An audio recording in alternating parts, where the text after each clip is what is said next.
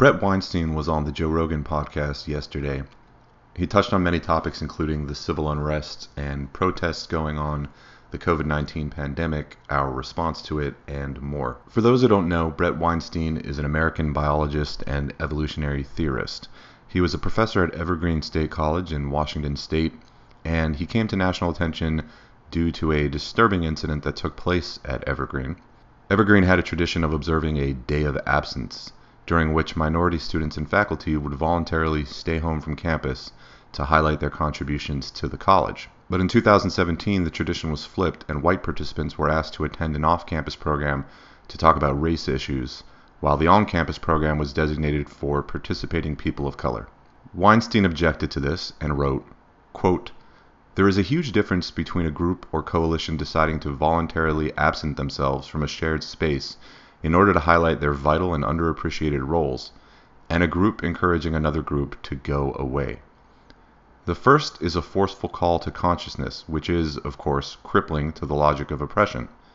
The second is a show of force and an act of oppression in and of itself." What followed was an upheaval at the college, and campus police telling Weinstein they could not guarantee his safety after the toothless president of the college bent the knee and caved to student demands. Bret and his wife eventually sued for damages and won a settlement, and then resigned from the college in the wake of this episode. Bret has spoken about that experience extensively, including on previous episodes of the Joe Rogan podcast. I shared his background just to highlight his firsthand experience with ideological possession on college campuses and the threat it poses to free thinking and the future of academia.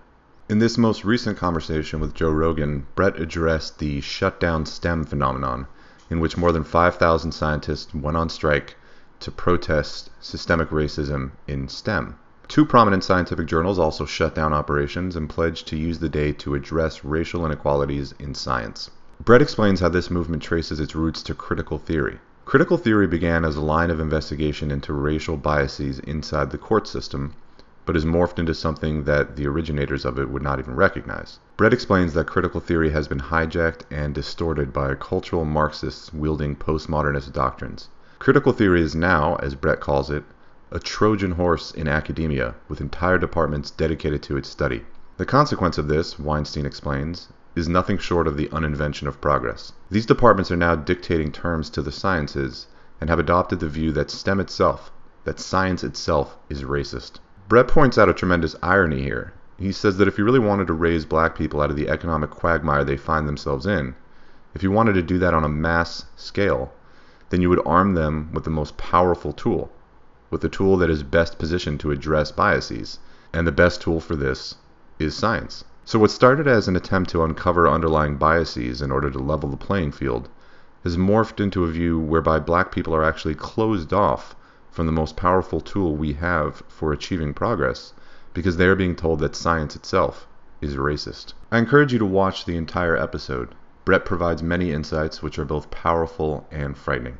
If you enjoyed this video and you'd like to see more, please leave a like, subscribe, and hit the bell to be notified every time I publish a video. Thanks for watching.